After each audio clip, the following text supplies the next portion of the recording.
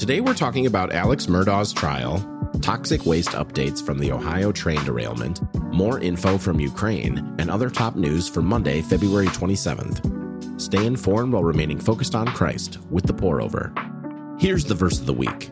If we say we have no sin, we deceive ourselves, and the truth is not in us. 1 John chapter 1, verse 8. Let's start with some espresso shots. The U.S. is gifting another $10 billion to Ukraine, including $250 million for the country's energy infrastructure. Once delivered, this will boost America's total neighborly aid to Ukraine to $87.5 billion, just a bit more than a cup of sugar. Additionally, the U.S. is proposing giving $300 million to Ukraine's neighbor, Moldova, in part to help it unravel its dependence on Russian energy. China is also being neighborly. Chinese President Xi Jinping is planning visits with both Russian President Putin and Ukrainian President Zelensky, reportedly to discuss China's proposed peace plan. Though Zelensky is open to a conversation, Western leaders are skeptical about the proposal. President Biden said the idea of China playing mediator is just not rational, in part because CIA Director William Burns said the U.S. is confident that China is considering providing lethal equipment to Russia. If our hope is based on physical security, then we're right to live in fear because at any moment we could lose everything. If our hope is rooted in the eternal security provided by Christ, then we can weather any storm. On Christ, the solid rock I stand. All other ground is sinking sand. Edward Mote, 1863.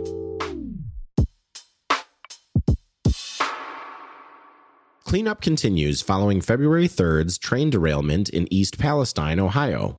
Friday, the EPA paused Norfolk Southern's hazardous waste disposal.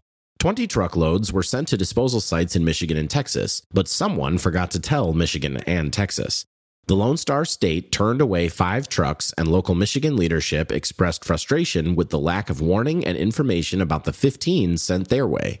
As the cleanup continues, local residents remain concerned about drinking water. Officials say water quality tests reveal no contamination, but not everyone is convinced. Public release of the reports has been delayed, and the official number of dead animals, mostly fish and amphibians, has increased to more than 43,000. Local leaders, including Ohio's governor, reiterated their belief that it's safe by toasting with tap water last week. Here's a verse to consider while sipping water, bottled or tap. But those who drink the water I give will never be thirsty again. It becomes a fresh, bubbling spring within them, giving them eternal life. John 4, verse 14.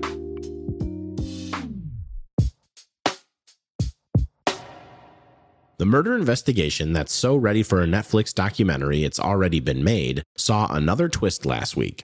Alex Murdaugh took the stand in his own defense. The disbarred Southern Carolina attorney admitted to lying about his whereabouts on the night his wife and son were killed, but, choking with emotion, repeatedly denied killing them. Prosecutors allege that Murdaugh murdered his wife and son to gain sympathy and distract from dozens of financial crimes, but have no hard evidence, confessions, eyewitnesses, fingerprints that he pulled the trigger. Murdaugh has admitted to stealing from his firm and clients, and to paying a distant cousin in a failed suicide-for-hire scheme, but says he would never hurt his wife or son. The trial resumes this morning. If you've watched ahead on Netflix and already know how it ends, don't tell the jury. It is only by God's grace, a free, unearnable gift, that we are forgiven and saved. This knowledge of our sin and brokenness means Christians should be compassionate and kind, not condemning, even as we pursue justice and accountability. Luke 6, verse 32 says, "If you love those who love you, what credit is that to you? Even sinners love those who love them." This episode is sponsored by the newsletter For What It's Worth. For what it's worth, you're likely missing out on another amazing newsletter. We're pretty cautious around recommending investment advice, but the newsletter For What It's Worth is excellent. For What It's Worth is not in the business of trying to predict the future with individual stock picks, which we'll leave to your all-knowing friend of a friend, but exists to keep you up to date with the latest resources, news, and trends you need to confidently align your investments with your values. Learn how to look for good returns from companies whose values you agree with. You can subscribe to this free newsletter in just one click. Seriously, one click. Check out the link in the show notes. In other brews, here's a rapid round of updates. The FDA has authorized the first over-the-counter test which can detect and differentiate between influenza A, influenza B, and COVID-19. The test, which will use the nasal swab we've all come to know and hate, will cost about $70 and will deliver results in 30 minutes or less. An unprecedented number of young voters turned out this weekend to vote for one of the 18 candidates who ran to replace the term-limited President Buhari. Nigeria, Africa's largest economy, is facing record unemployment and inflation, a massive debt burden, fuel shortages, domestic Islamic terrorism, endemic corruption, and crumbling public services. As of recording, the votes were still being counted.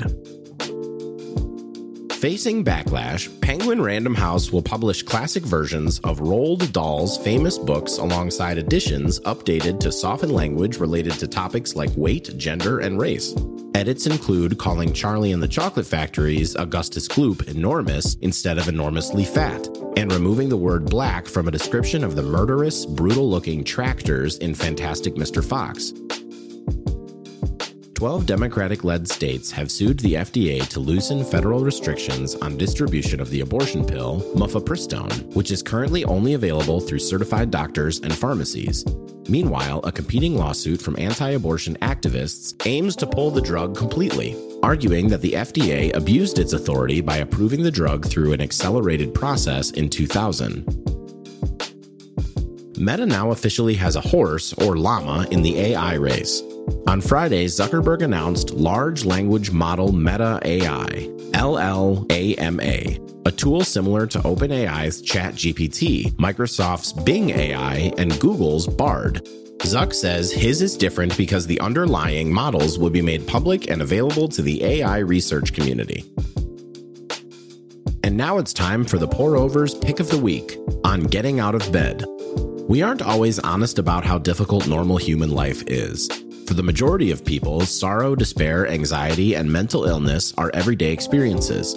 While we have made tremendous advancements in therapy and psychiatry, the burden of living still comes down to mundane choices that we each must make, like the daily choice to get out of bed. In this deeply personal and valuable essay, Alan Noble considers the unique burden of everyday life in the modern world.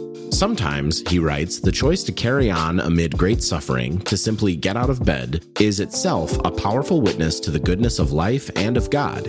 Get your copy today. Check out the link in our show notes. That's all we have for today. Thanks so much for listening. If you're listening on the Apple Podcasts app, give us a 5-star rating and drop a review. If you're listening on Spotify, give us a follow and hit the notification bell to never miss a new episode. We appreciate your support and hope you have a great day. We'll see you on Wednesday.